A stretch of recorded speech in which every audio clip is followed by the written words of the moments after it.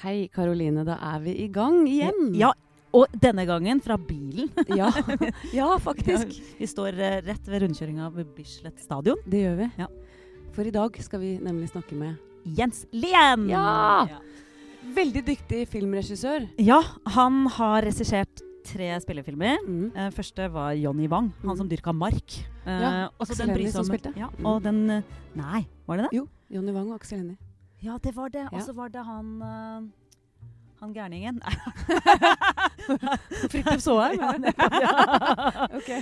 Og så var det Den brysomme mannen. Ja, Trond Fausa. Ja, fantastisk film. Ja. Og så Sønner av Norge med Sven Nordin. Nettopp. Hovedrollen vel mannlig. Ja. Så har han laget masse kortfilmer, reklamefilmer. Ja, jobber for Einar Film nå om dagen. Ja. Men det aller mest spennende akkurat nå, det jo en ny TV-serie. Yes! Fremvandrere. Beforeigners også på utenlandsk. Men Fremvandrere jo egentlig mye kulere. Ja, men altså, hvis du blar opp på HBO, så heter den Beforeigners. Ja, men Fremvandrere et fint ord da. Ja, det det også. Første norskproduserte TV-serie for HBO. Ja. Så det jo litt stas. De samme folka som var bak Lillehammer, som har skrevet. Anne Bjørnstad og Eilif, som jeg ikke husker etternavnet på. Skodvin. Kjenner du Jens fra før da? Egentlig ikke. Jeg møtte han bare en gang. Det var I Lillehammer, når vi skulle dele ut sånn Amandus-pris, som sånn barnefilmpris. Okay. Da møtte jeg han og festet med han. Og jeg likte han kjempegodt. Utrolig hyggelig, sånn hel ved-følelse-fyr. Så jeg har veldig godt inntrykk av han. Har du jobbet med han da? Nei. Hvorfor ikke det? Jeg har ikke fått rolle. Har du ikke? Nei, jeg var med på Den brysomme mannen. Der var jeg på audition, fikk ikke den. Beforeigners også var jeg innom, fikk ikke den heller. Okay, dette må vi vel kanskje spørre om. Ja, hvordan velger han skuespillerne sine? Ja, hvorfor fikk ikke Line Verdal? Hvorfor velger han ikke meg? Ja, det blir spennende å spørre om. Ja, og jeg kjenner jo Jens fra Røa. Vi nesten naboer, og så har vi hatt barn I samme klasse. Så jeg har også et veldig godt inntrykk av Jens, uten at jeg kjenner han kjempegodt. Ja. Skal vi rett og slett gå opp? Ja, la oss gjøre det.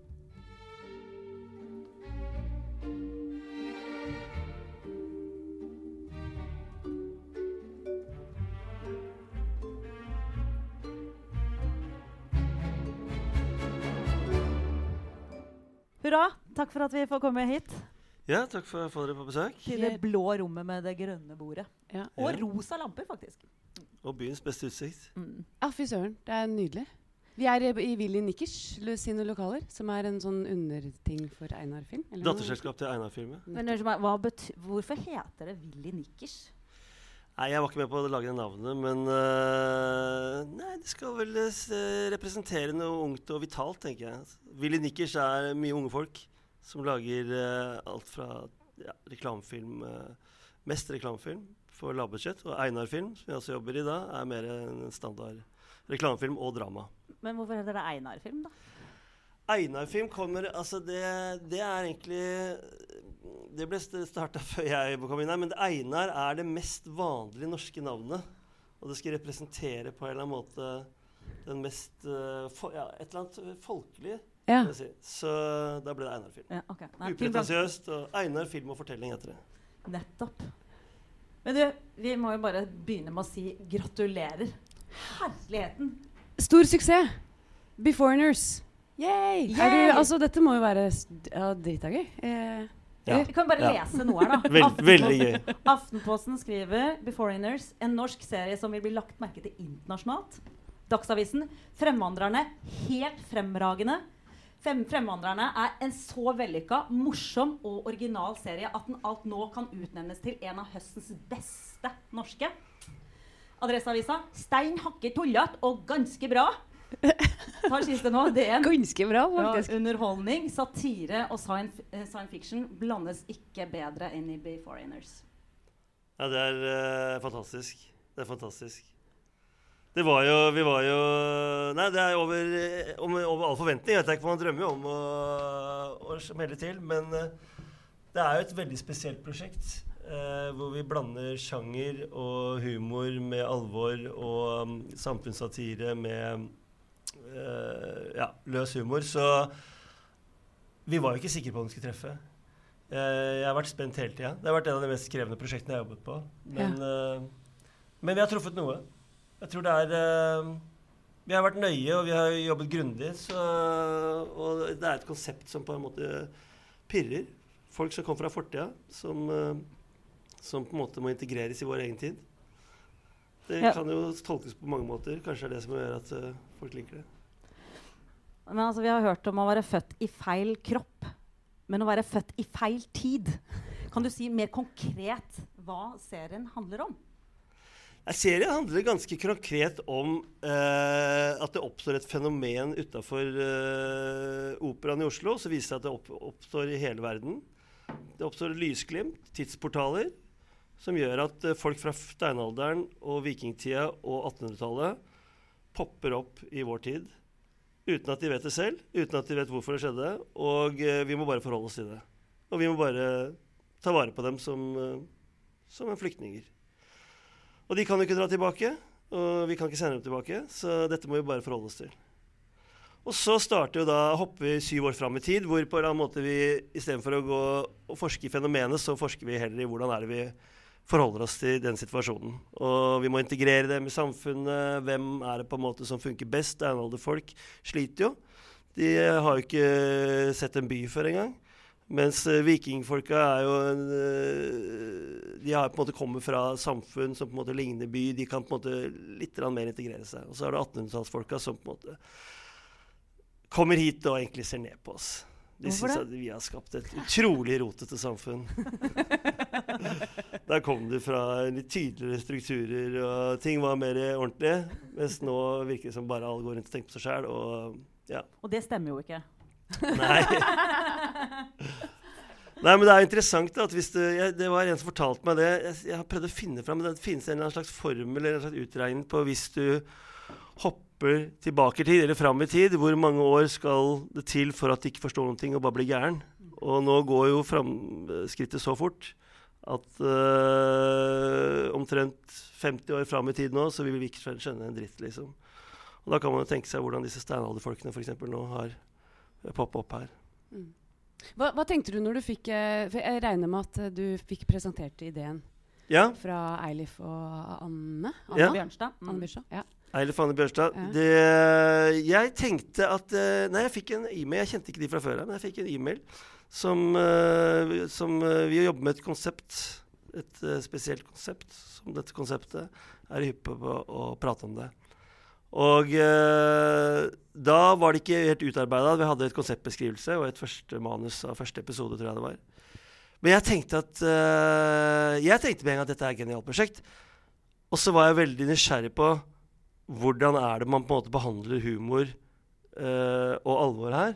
Fordi det synes jeg helt avgjørende i forhold til om dette skal på en måte bli bare en sketsj, eller om vi skal greie å lage dette til noe stort, noe som på en måte kan tolkes på forskjellige måter, kan på en måte strekke seg litt dypere da. Og de kommer jo fra humor, jeg kommer fra mer drama. Og når vi satte oss ned og begynte å diskutere dette her sånn, så var vi på en måte, de var veldig åpne på å høre liksom hvordan jeg opplevde prosjektet, og vi brukte ganske mye tid på å liksom finne ut av liksom, ok, hvordan skal vi angripe dette her? For det mye vitser inni der, men samtidig så det vitser som på en måte henger på stell i forhold til problematikken som oppstår da. Den corny problematikken. Jeg må si jeg har sett de 2 første episodene, og blandingen av å lese fillete, se på noen fantastiske bilder fra Oslo, og rare figurer, men også plutselig bli kvalm, fordi at noen spiser et hareøye, og så til å bli redd, så jeg ikke kan se på. Det fantastisk sammensatt følelser. Så det noe dere har jaktet på? Ja, jeg liker å jobbe sånn egentlig alltid, og jobbe med kontraster i forhold til at i det ene øyeblikket skal du på en måte kunne få le, og så i det andre øyeblikket skal du nesten angre på at du lo, eller at du på en måte skal bli kastet følelsesmessig frem og tilbake. Det har jeg også gjort i andre filmer, sånn som Sønner av Norge og Bry som mann som jeg har laget. Og jeg synes det en ganske fin måte å kombinere på en eller annen måte kombinere humor og på en måte få en litt større dybde eller perspektiv på en måte det vi prøver å fortelle. Så det helt klart vært det, og også ligge til på en måte hvordan vi alle 3 har sett liksom, prosjektet. At det skal være morsomt, fordi det morsomt, altså det helt absurd. en situasjon som oppstår. Men samtidig så har det vært veldig viktig, synes jeg, altså det mest interessante med prosjektet når jeg begynte å jobbe med det, synes jeg var at det var det humanistiske delen i det. At ok, dette er et corny sci-fi-konsept, hvor vi snakker om tidshopp og sånt, men det vi egentlig på en måte prøver å fortelle om, er menneskenes skjebner. Og at vi forteller om, ok, hvordan er det vi forholder oss til folk som er helt annerledes enn oss, kommer fra helt annen tid med helt andre skikker, og alt det kort som oppstår, men så, du har sett 2 episoder, så går ikke med en episode, så forskyres perspektivet opp til dem da. Hvordan er det de opplever oss, og hvordan er det de på en måte lever videre med sine konflikter fra fortiden. Akkurat som innvandrere selv kommer med fra andre land, hvor de har på en måte kjærlighetshistorier, eller det har vært en høvding i et eller annet land, og så kommer de hit og så er trikkesjåfør. Altså alle disse tingene har vi på en måte en egen vri på. Jeg er veldig glad i hun som spiller hovedrollen. Krista, er det ikke det hun heter? Krista Kossen. Og jeg leste et sted at hun ikke kunne et ord norsk. Nei, hun kan ikke at hun måtte lære seg liksom alle replikkene som om det ikke betyr noen ting, på en måte. Ja. Hvordan var det å jobbe med henne? Hun var veldig dyktig og jævlig flink. Hun trodde jo ikke selv, trodde vi tullet når vi kontaktet henne. Og hun gjorde en prøvespilling, og da bare pugget hun litt norsk. Men hun kunne ingenting norsk, hun kunne ingenting norrønsk, selvfølgelig. Det var det ingen som kunne. Men så hun bare lærte seg, du er skuespiller, så du vet det, hun bare lærte seg dette her på, som om vi skulle lært kinesisk, uten liksom å skjønne hva vi sa. Ja, det har vært ekstremt vanskelig. Veldig bare rytme, og det som var vanskelig var jo at det går ikke å improvisere noe rundt det. Nei. Hvordan var det for Nikolai som spiller mot henne? Nei, jeg tror han syntes det var litt krevende. Ja. Altså, det begrenser deg litt, da. Men hun var så dreven og så rutinert, og så jeg glemte jo i perioder at ikke hun snakket norsk, så snakket norsk til henne. Men hun skjønte jo ikke bare med en gang man gikk fra replikkene. Hun kunne litt svensk, men hun var imponerende, og hun pugga og jobbet veldig mye jobbing da, for å få til det. Ja, fy fader. Men hun oppleves jo som veldig til stede i situasjonen. Hun er kjempefin. Herregud. Nei, hun er og hennes karakter er også veldig morsom. Ja.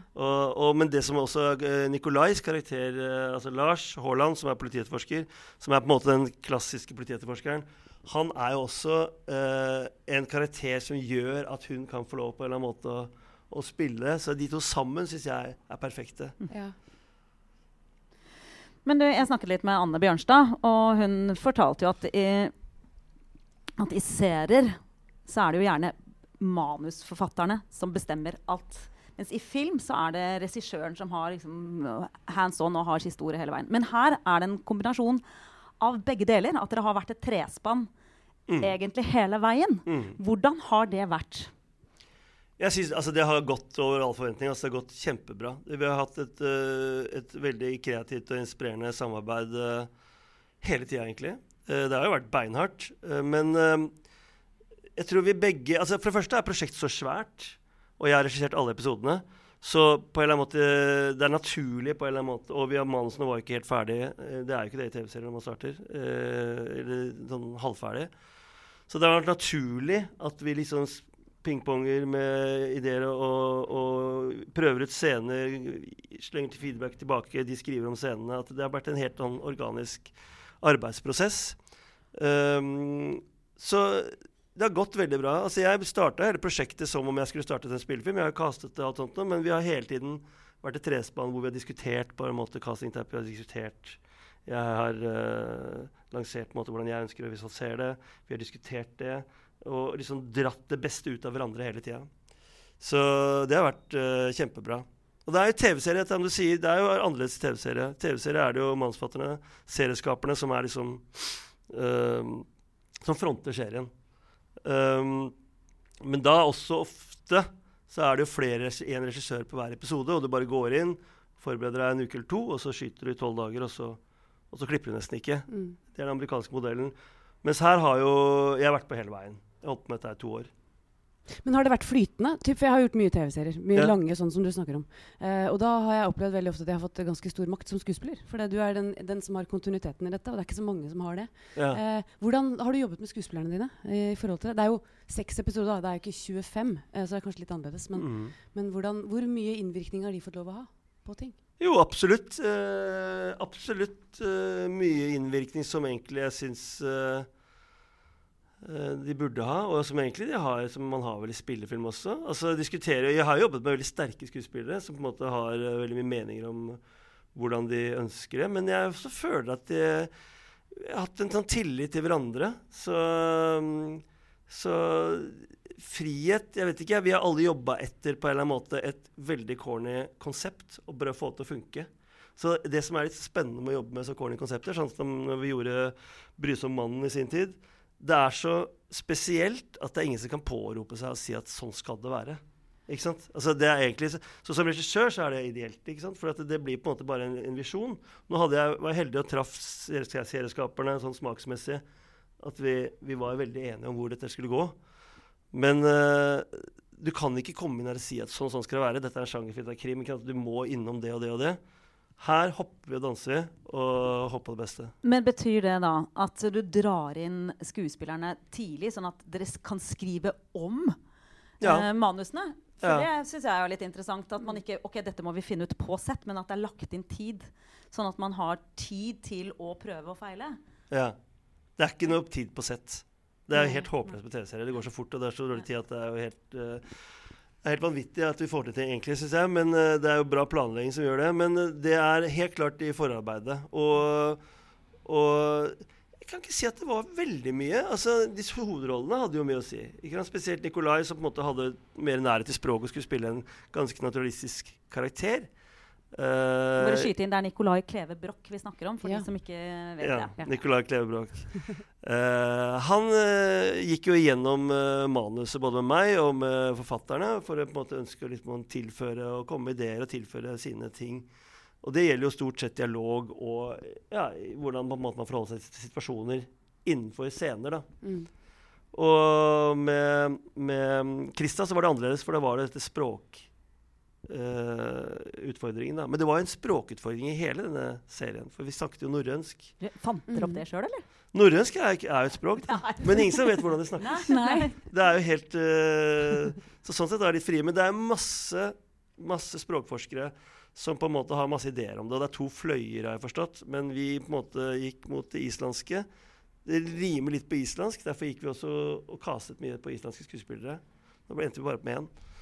Men det rimer litt på islandsk hvordan det uttales. Så vi hadde først en språkforsker som gjorde alt om til norrønsk.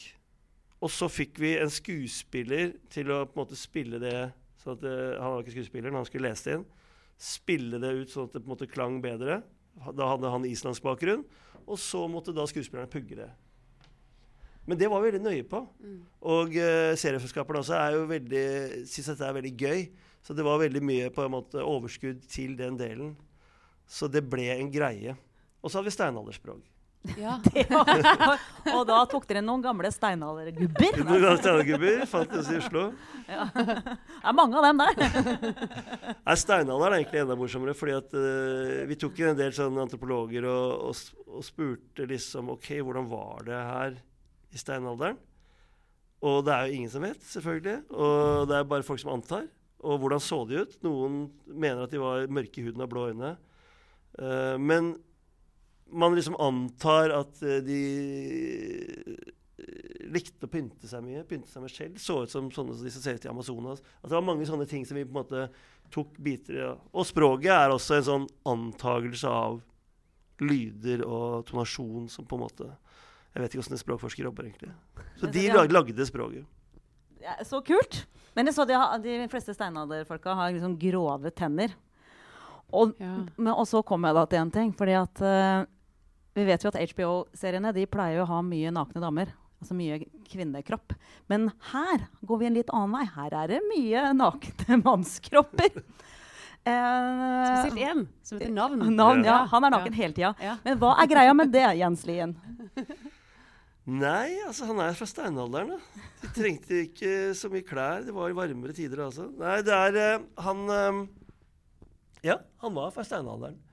Vi vet jo ikke hvordan det gikk da, men antar at klær hadde liksom en litt annen funksjon enn det har nå. Og vel, i manuset tror jeg det sto egentlig at han gikk med en speedo. Men jeg synes at det ble litt corny. Jeg tror at da ble det veldig sånn sketsjete og litt sånn vitsete. Ja. Så tenkte jeg at nei, han kan like så godt gå naken. Og så hadde vi skuespiller, Oddgeir Thune, som var veldig avslappet med å være naken. Han hadde kjempelyst til å være naken. Jeg vet ikke om han hadde så lyst, men han mente det passet til rollen, og han var veldig avslappet med det. Så det var jo, han bød på mye. Så det var mye humor rundt det. Spesielt nede i Litauen, for det var første dag på jobb. Vi filmet dette her halvparten i Litauen. Og første dag på jobb så sto vi der med denne nye staben på 100 mennesker rundt i skogen. Eller ute i et sånt luksushus da, hvor han bor. Hvor han spretter ut naken og løper rundt naken hele dagen. De syntes det var litt rart. Men det morsomme er at jeg leste hos en avis at hun brukte feil mose i trusa. Har du fått med deg den? Det er sånn, er ikke det veldig typisk norsk? At vi må finne, altså her er det ikke helt riktig. Vi må finne en ting som ikke stemmer. Altså. Men jeg synes det var bra overskrift da. Det er veldig Det skader ikke serien. Nei, jeg synes ikke det. Han hadde jo ganske mange argumenter for hvorfor man skulle være litt forsiktig og spise mose i trusa. Så hun mente jeg leste artikler at man burde putte mose i, for de putta mose i trusa. Ja. Men hvorfor skal man være forsiktig med å putte mose i trusa? Det er mye dyr som lever i mosen, da, som kan liksom forplante seg oppover i underlivet til folk. Okay, men hvis du pakker det inn i lin eller bomull, så er det bedre. Og så var det en spesiell mose. Jeg husker ikke hvorfor det var feil. Det husker jeg ikke. Nei, det husker ikke jeg heller. Det var noe antiseptisk, noe annet. Eller ja, det var det det var. Ja, det var ikke helt riktig. Men det er ikke helt ferdig med nakenhet enda, altså. Nei, okay. For det er jo ikke bare i denne serien hvor Jens har nakne menn. Det var jo også i Sønner av Norge. Ja, det stemmer. Sønner av Norge, ja. Er det noe du brenner for? Nei, det er litt tilfeldig, altså, tror jeg. Sønner av Norge så hadde vi jo det var jo en sånn hippie-far.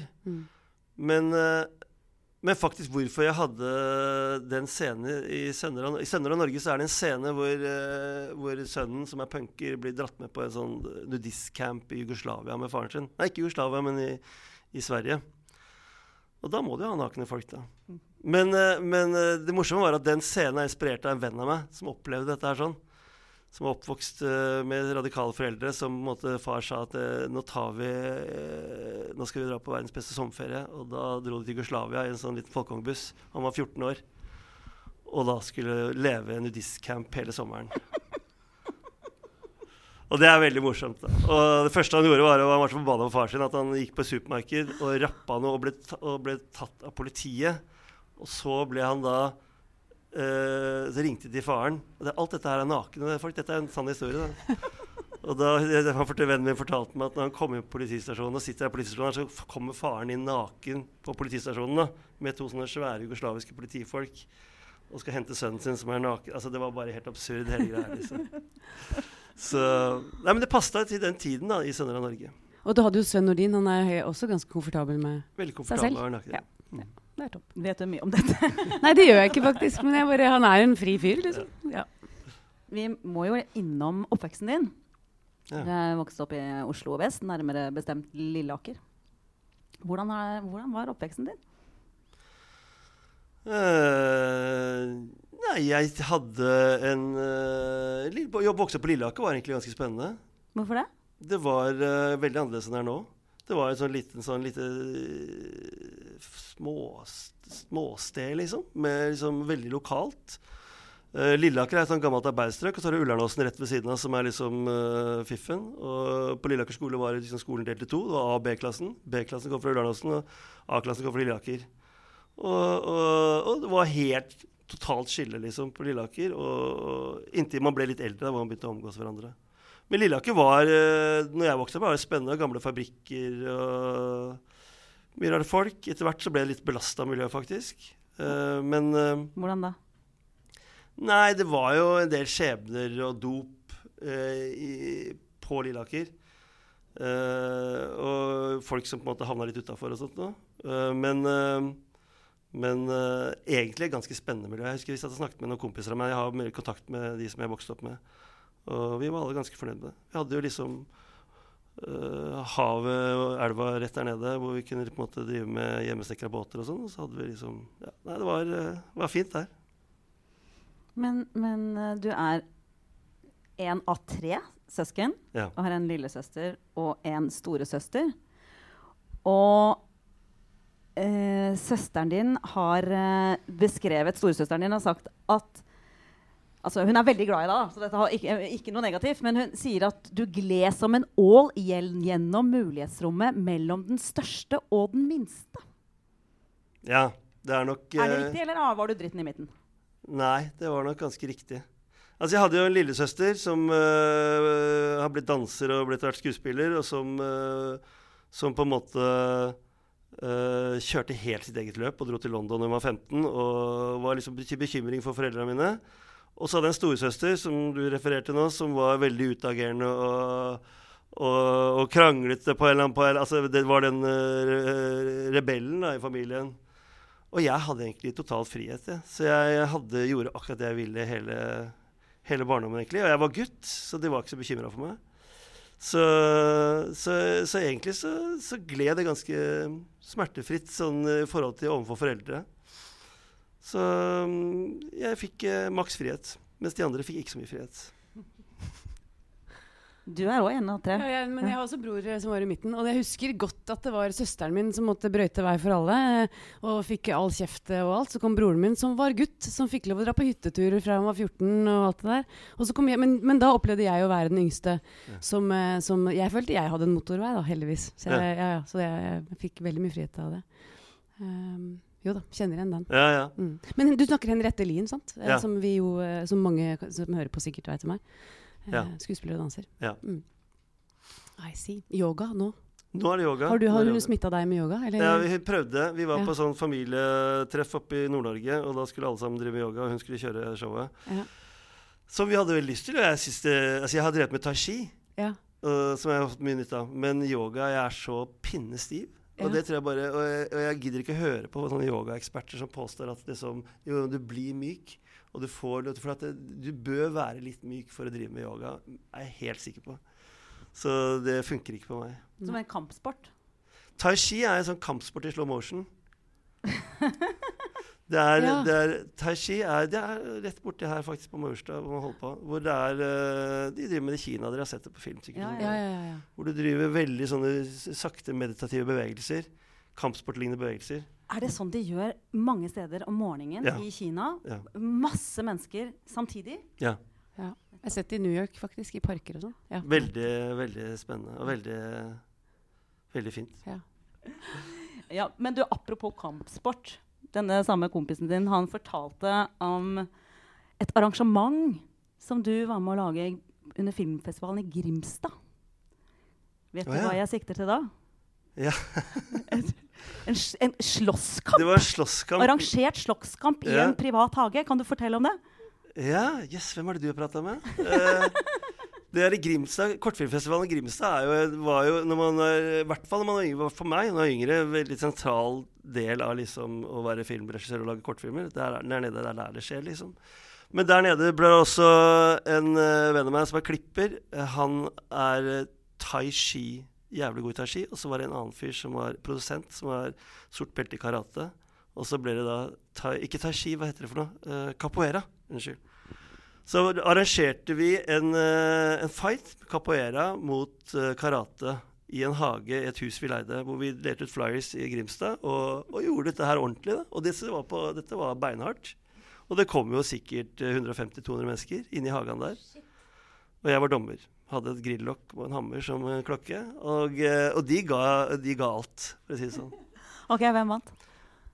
Altså, det var ingen tvil om at det var capoeira vant. Men capoeira er jo veldig sånn flott å se på. Hva er egentlig capoeira? Capoeira er jo en slags kampsportdans som på en måte slavene i Brasil, de kamuflerte for å på en måte drive kampsport, kamuflerte de det med en dans, og så er det blitt en sport da. Så capoeira er en kampsportdans. En kampsport. Mens han som drev med karate var mye mer en karatestil som var veldig innadvendt, så det var liksom capoeiraen var jo suveren med spark og så veldig flott ut, mens han fortalte meg etterpå at det var ganske likt da. Det ser litt forskjellig ut. Men det var veldig forfriskende da, et kortfilmmiljø hvor man sitter den stille og bare prater, og har et litt mer hardcore. Men bare å få ideen er jo fantastisk. Jeg kan ikke helt ta på at det var min idé, men jeg var med på det. Men du er blitt betegnet som ekstremt hyggelig, at alle liker deg. Og at du veldig nysgjerrig, og at du går all in for det du driver med.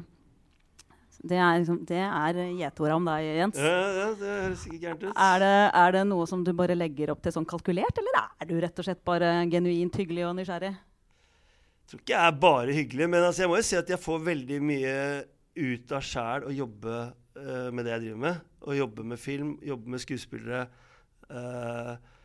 Det gir meg veldig mye å gjøre filmer og liksom dykke dypt ned i et prosjekt og liksom dedikere seg til det.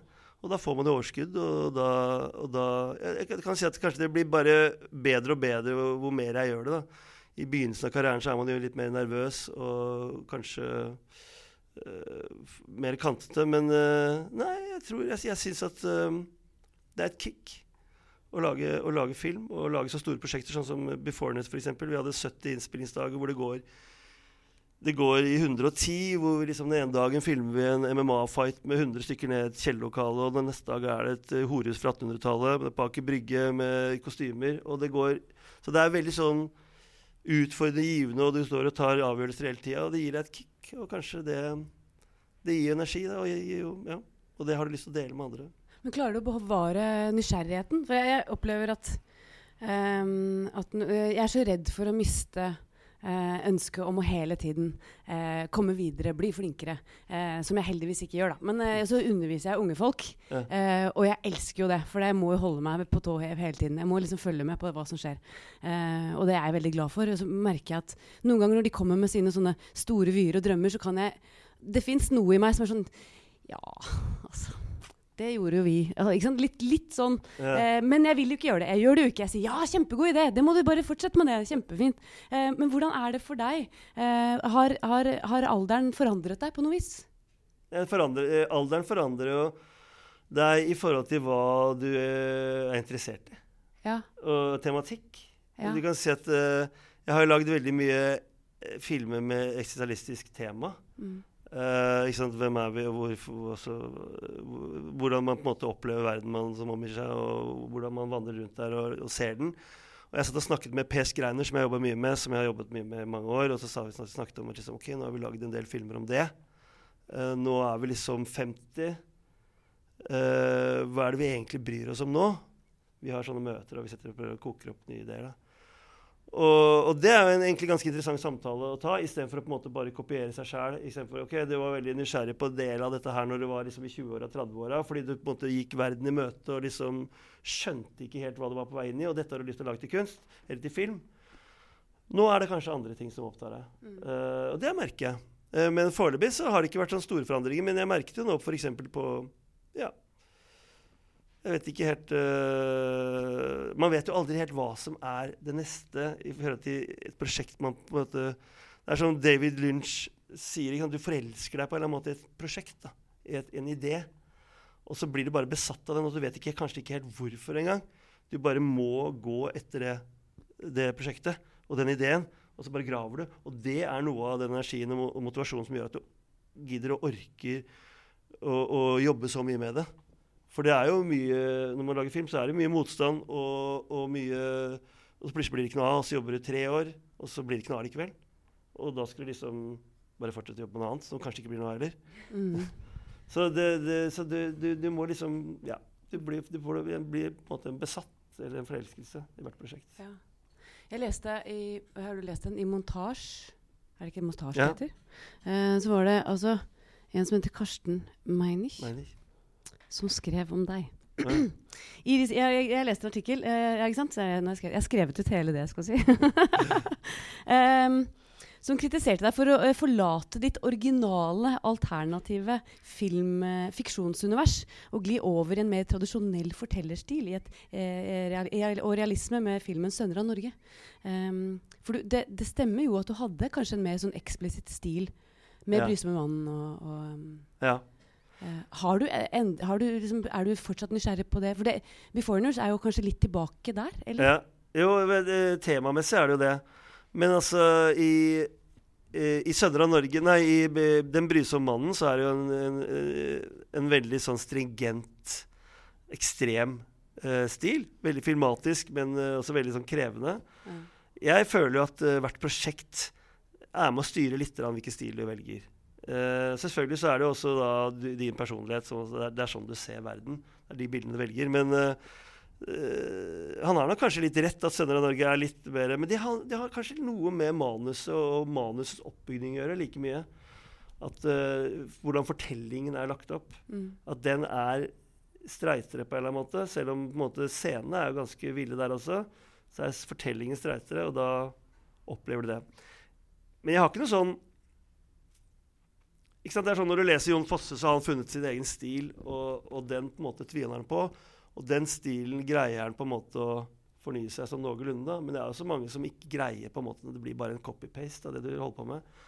Så jeg er ikke veldig opptatt av å tviholde på den gamle stilen. Jeg tror jeg føler at jeg føler at hvis jeg på en måte drives av liksom den indre nysgjerrigheten og den besattheten, så på en måte finner jeg stilen som passer. Så får folk justere seg. Da vil jeg gjerne snakke om din første film. Ja.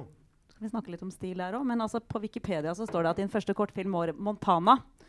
Men så skal ryktene ha det til at det egentlig ikke er den første filmen, men den første filmen den het IP-ranet, som du og noen kompiser lagde på Lilleaker. Det stemmer, ja. Kan du fortelle om det? Ja. Det var den første filmen. Da var vi 18, tror jeg, 17-18 år, og jobbet, alle kompisene vi jobbet på en storkiosk på Lilleaker. Og så fant jeg at jeg har jo alltid drevet litt med film. Så likevel leide et videokamera på Ton Video nede i byen, og så fant vi måtte lage en film. Så at planen det var jo bare rør, for vi hadde ikke peiling i det hele tatt hva vi drev med. Men vi hadde biler, og vi hadde en butikk, for da jobbet alle. Og da, hvilken butikk var det?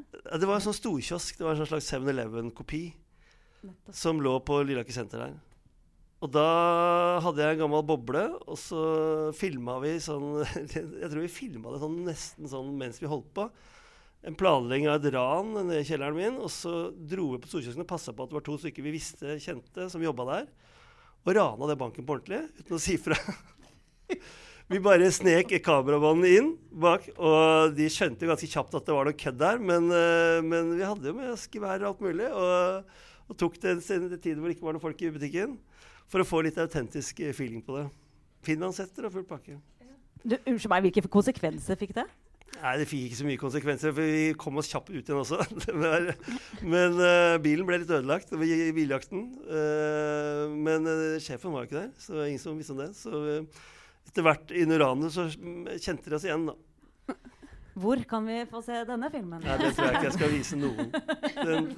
Det er ikke veldig severdig.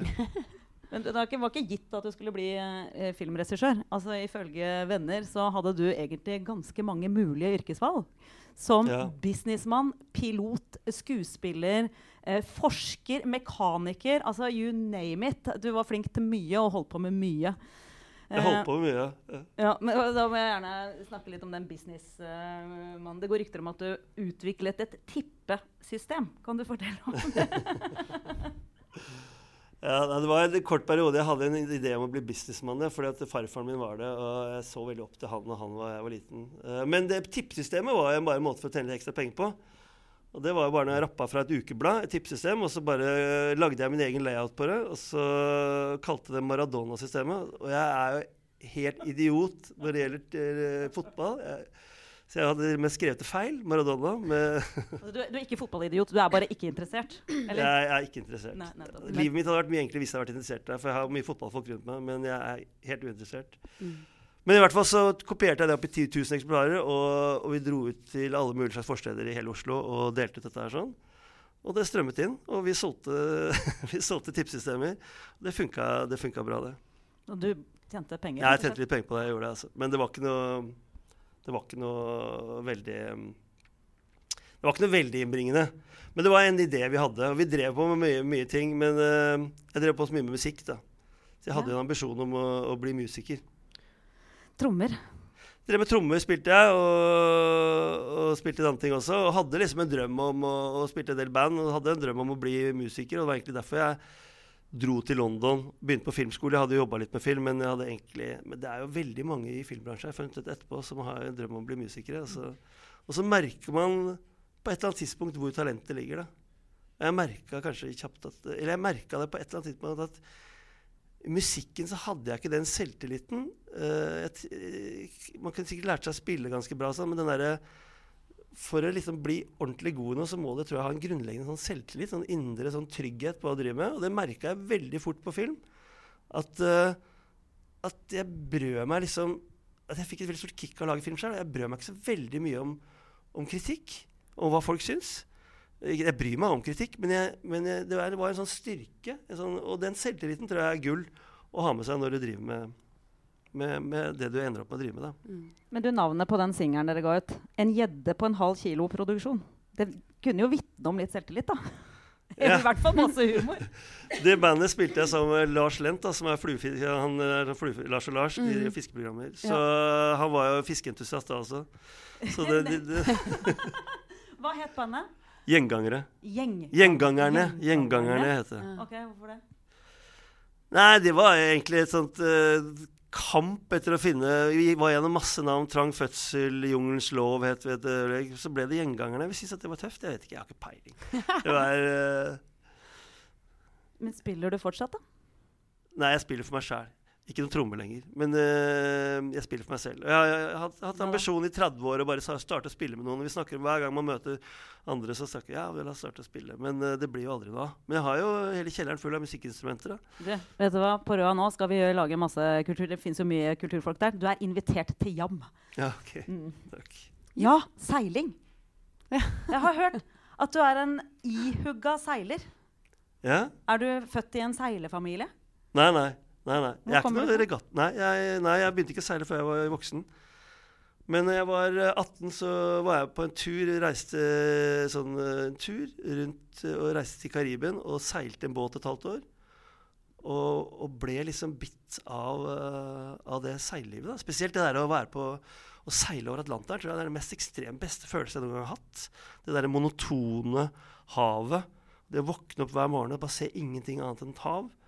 Den monotonien, den synes jeg var utrolig sånn beroligende. Da.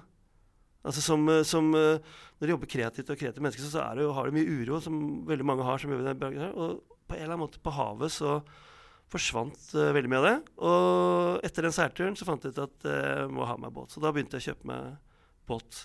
Men dette bare turseiling, det ikke noe sånn regattaseiling. Dette bare rett og slett for å slapp av. Anne Bjørnstad fortalte at under innspillingen av den nye serien din, så sov du i seilbåten. Ja. Hele veien. Altså, det jo ikke veldig langt opp til Røa, så hvorfor valgte du å sove i båten? Det jo veldig avslappende å sove i en båthavn hvor du hører lydene fra båthavnen og kan stå opp om morgenen og ta deg morgenbad, da. Selv om kanskje ikke det så veldig rent vann i båthavnen. Veldig kort vei hjem fra puben nå. Ja. Det veldig behagelig, og i fjor sommer var det en ekstremt fin sommer, men jeg bruker båten veldig mye. Jeg sov i den natt. Men var det også for å komme vekk fra familie? For jeg har gjort det en gang, når jeg skulle øve på en rolle, så leide jeg meg hotellrom nede i sentrum i Oslo. Ja. For da kunne jeg få jobbet uforstyrret. Hadde det noe med det å gjøre? Eller? Nei, det hadde egentlig ikke noe med det. Det var bare fordi at det der Nei, jeg synes det utrolig fint å være i en båt. Du føler at du på en måte i bevegelse hele tiden, selv om du ligger stille, så du på tokt. Så det bare ren meditativ Men du veldig rastløs som person? Jeg ganske rastløs, ja. Jeg liker å være i bevegelse hele tiden. Og sånn sett så jo filmyrket ganske bra. Jeg liker å gjøre ting hele tiden. Så det kan jo være litt slitsomt for folk jeg er sammen med, tror jeg. Men prøver liksom å porsjonere det ut, da. Ja. Men hvordan det? Du gjør jo mye reklamefilm med Einar Film. Du har vunnet Gullfisken for Pappajente. Da det SAS-film. Ja. Hva tenker du om å gjøre? Gjør du reklamefilm bare for å tjene penger? Eller det noe kunstnerisk ved reklamefilm som du liker? Nei, jeg liker å jobbe med film. Jeg liker å jobbe på settet. Jeg liker å jobbe med stab, med skuespillere. Det ikke så mye skuespillere i reklamefilm ofte, det mye amatører. Men jeg liker å jobbe. Ja. Det synes jeg fint med reklamefilm. Du løser jo ting. Altså kunstnerisk, både ja og nei. Du løser jo ting kunstnerisk, men det jo helt klart i bunn og grunn så det en veldig kommersiell, og du skal jo på en måte selge et produkt, og det mange folk som med og mener. Og så kan du leve av det yrket her. Det veldig vanskelig å leve av det. Nå kan mange leve av det. På grunn av TV-serietider så har det blitt veldig mye jobb, men det jo egentlig veldig vanskelig å leve av å være filmregissør, i hvert fall på drama. Så. Men jeg må bare, kompisen din fortalte at det du som står bak sloganet «Mårus og Måru». Ja. Tjente du mye penger på det? Jeg stolt av. Egentlig så det mora mi. Fordi at men jeg har stjålet. Det når jeg var 12 år, så var det sånn slagordkonkurranse. Så satt vi på kjøkkenbordet, og så hadde jeg så lyst til å være med på det. Så satt jeg og brainstormet med moren min. Og så kom det. Og sendte inn. Og så vant vi. Okay, siden så har de brukt det. Hva fikk du for det? Fikk en kasse med måre, potetgull og ost. Det var det.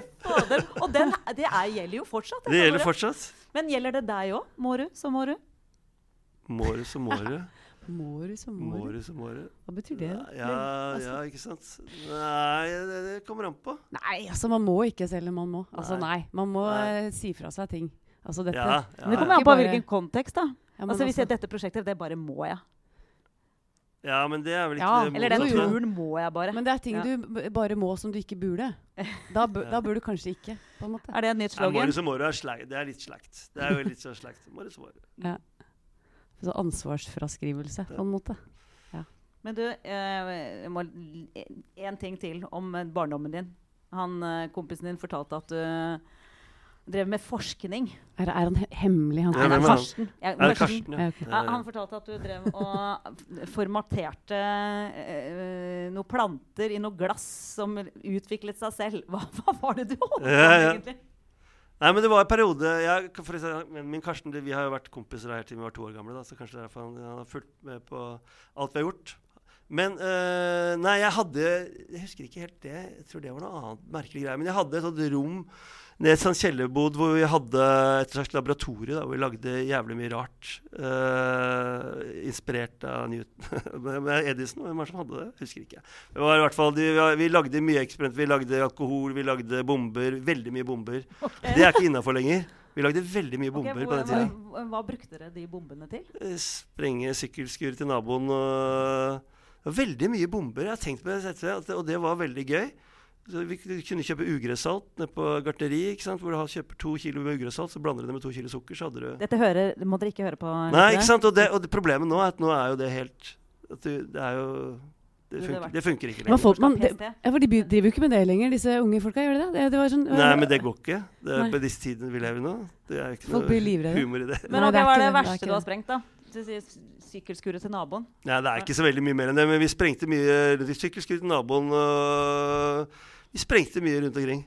Men vi lagde det, jeg tror, det var også en sånn merkelig der, jeg tror faktisk det han refererte til var noe sånn, det var et firma som drev med noen muffins, hvor du fikk en pose og skulle få noe ting til å vokse, og så skulle det bli på en måte en base til en parfyme som de skulle selge til et annet land, og så var det jo tror jeg bare skam hele greia. Så det var en blanding av forskning og den der businessmannen som ville tjene penger? Nei, det var ikke mye businessmann der, det var senere. Ja, det tegner seg sånn litt sånn røveraktig image bak det. Han ser veldig snill og grei ut, og så det kanskje ikke så greit. Jo, nei, men man går jo gjennom lange faser da, og jeg hadde jo hatt mye nerdete hobbyer også, så det har vært mange forskjellige faser. Så har jeg vært heldig, hatt mange venner som måtte ha hatt litt rastløse de også, samme interessen. Og en onkel som jeg har skjønt at du beundrer. Som solgte deg og kompisen din en 125 kubikk scooter, motorsykkel, da dere var 14. Da vi var 12, tror jeg faktisk. Fordi det litt sånn å være den i midten, da, som på en måte, hvor du har en storesøster som på en måte skriker så høyt at da vi kjøpte en 125 kubikk scooter når vi var 12 år gamle, for vi fant den, og fant eieren, og med på at vi skulle puste opp og selge den. Og det var greit hjemme da. Og det ikke de skjønte var at vi ragga rundt på den 3 stykker på noe sånt. Vi var 12 og borte ved lunsjscenen i skoletiden når de andre var på jobben. Og det gikk greit, det. Men så solgte vi den til onkelen min. Da, som skulle... Dere solgte den til onkelen din? Ja. Dere kjøpte den ikke av onkelen din? Nei, vi solgte den til onkelen min. Da vi var ferdige med å kjøre den. Men det må jo ha vært vanskelig å holde seg oppe. 12 år var jo ikke veldig stor da. Nei, vi krasja jo litt da. Ja, okay. Men det var jo litt andre tider da. Men du har 3 barn, har du ikke det? Ja, 3 barn. Hvor gamle er de? De er 24, mellom 20 og 24. Hva slags oppvekst hadde de i forhold til din? Har du noen tanker om det? Nei, jeg har jo 3 gutter da, så de er litt annerledes. Vi har vært på, da blir jo på en måte, nei, bortsett oppvekst har de hatt da. Jeg håper de har hatt en bra oppvekst. Men er det mer beskyttet liksom? Eller, for jeg har jo en 13-åring selv, og hun har jo ikke ragget rundt på skuter. Nei, si det, sånn. det er helt andre, men det er jo helt andre tider. Altså, jeg vet jo ikke hva de har drevet med hele tiden. Nei. Så det er akkurat det, ja, ikke sant? Og det har jeg skjønt etter hvert også. Til og med jeg trodde at jeg er jo liksom, skjønner jo masse, men det er jo masse jeg ikke har skjønt. Så jeg tror de har hatt sine ting. Ja. De har hatt sine ting. Ja, man vil ikke vite heller, gjør man det? Nei, jeg tror ikke man skal vite alt. Altså. Du skal jo ikke det. Nei, du skal ikke blande. Og vi blander oss jo. Jeg har jo vært mye mer på dem, tror jeg, enn det foreldrene mine var på meg. Ja. For når vi vokste opp på 80-tallet og 70-tallet, så var jo ikke foreldre tenkte jo ikke så mye på at dette går jo greit, liksom. Ja. Mens nå er vi jo bekymret hele tiden. Ja. Alle er så bekymret. Alle er så bekymret for barna sine, og de henger på og kjører fotballtrening og frem og tilbake hele tiden. Så det er klart at man er litt påvirket av det. Ja, de er ikke så mye alene, tror jeg. Nei. Vi var jo løpet rundt i gata i timesvis, og så ble ropt inn til middag, liksom. Det var jo ikke, de fulgte jo ikke med på hva vi holdt på med i det hele tatt, egentlig. Nei, det er litt rart at man skal hele tiden bære på og henge over dem litt, men det er liksom, man blir liksom presset til det i forhold til, man liksom blir ubevisst påvirket. Men jeg opplever jo sånn som datteren min spiller håndball, det er jo, jeg føler meg som en dårlig mor når jeg ikke er med på cup, liksom. For jeg føler at det er nesten forventet av deg som forelder. Hvis de drar litt langt unna til Göteborg, så det er ikke noe buss som kjører dem tilbake, fordi alle foreldrene reiser til Göteborg for å se siste kampene og ta med seg barna sine hjem. Altså har de ikke noe annet å gjøre enn helg uten barn, liksom? Ja, det er kjemperart. Er det rart vi alle blir utbrente, blir deprimerte, utslitte? Ja, men så får ikke barna fri heller. Tror du ikke det er mye morsommere for dem å ta bussen hjem sammen med de andre ungdommene enn mor og far, liksom, som kommer da. Og på trening. Ja, og på trening. Men det forventes jo litt. Jeg føler at det forventes litt av oss nå, da. Ja. At vi skal følge opp så inn i helvete. Jeg spilte fotball. Det var ingen foreldre som hverken så en trening eller en eneste kamp. Og du gråt helt. Nei, og jeg var ikke deprimert. Nei, nettopp. Men altså, apropos barn og familie. Jeg husker jo at dere hadde høner i hagen. Ja. Og så går det noen rykter om en litt uheldig slakteepisode i forhold til barna.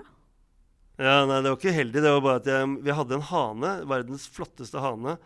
Vi hadde hønsehus på garasjetaket, og der sto en hane og gol støtt og stadig.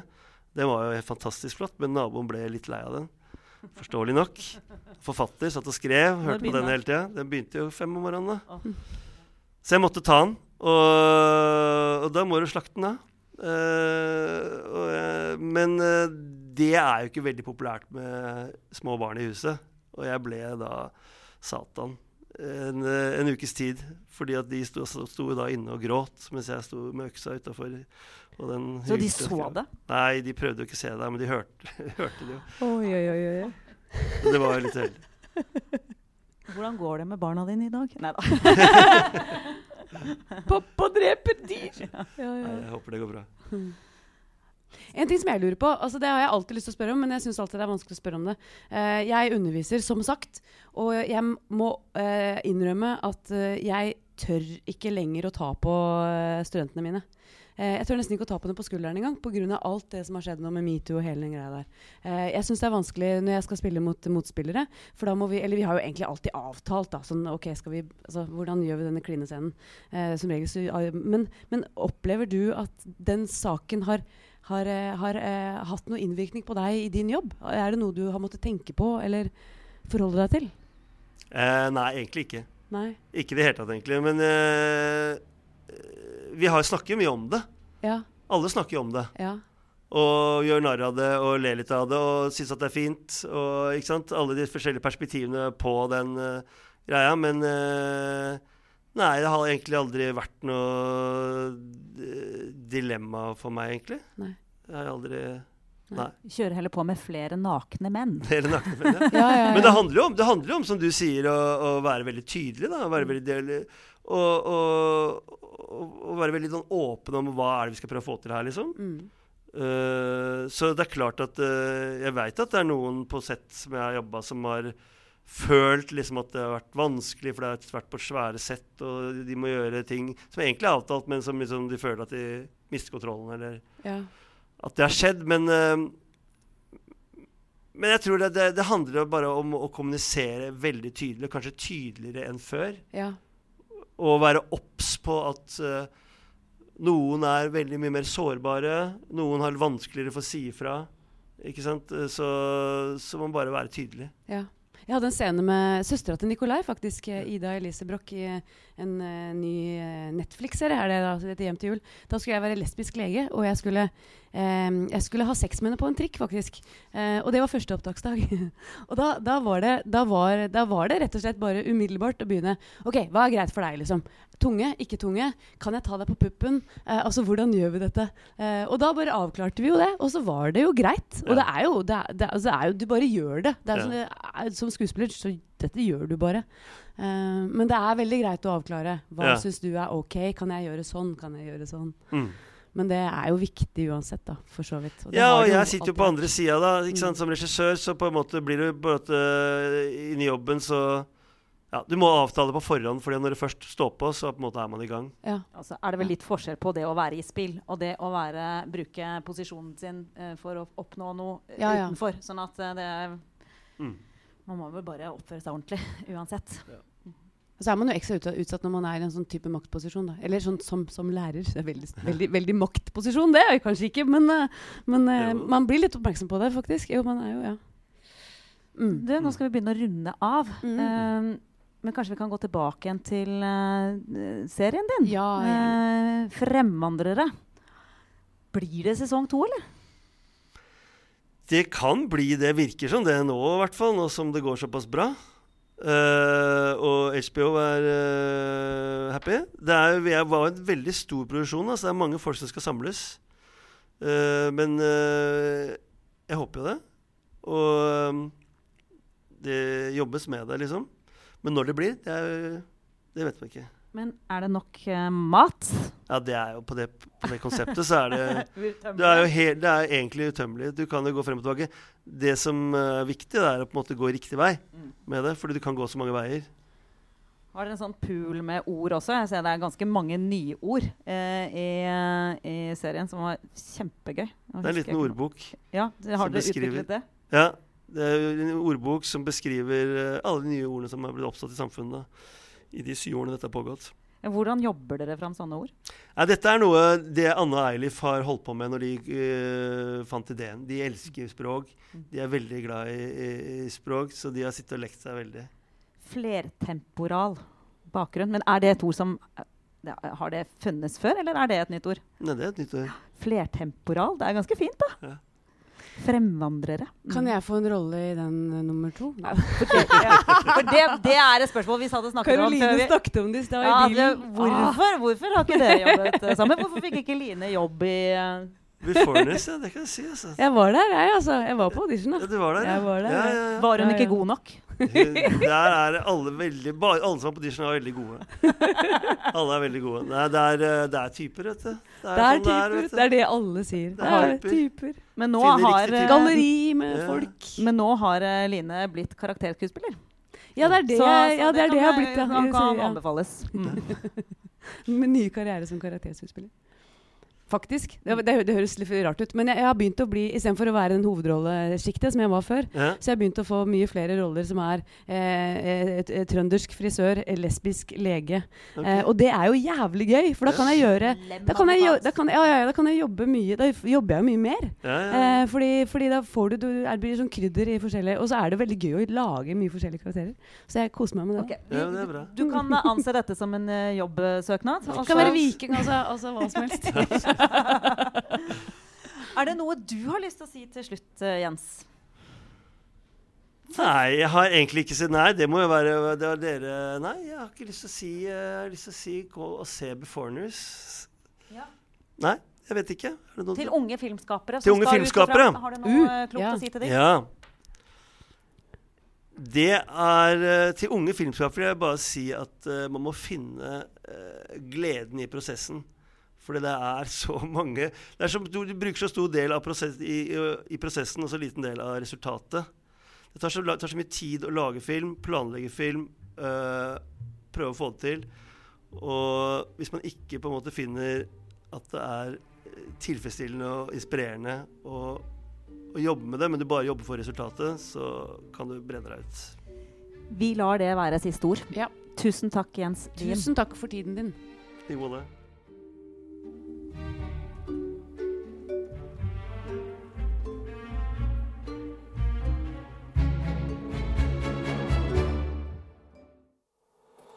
Produsert av Rubicon.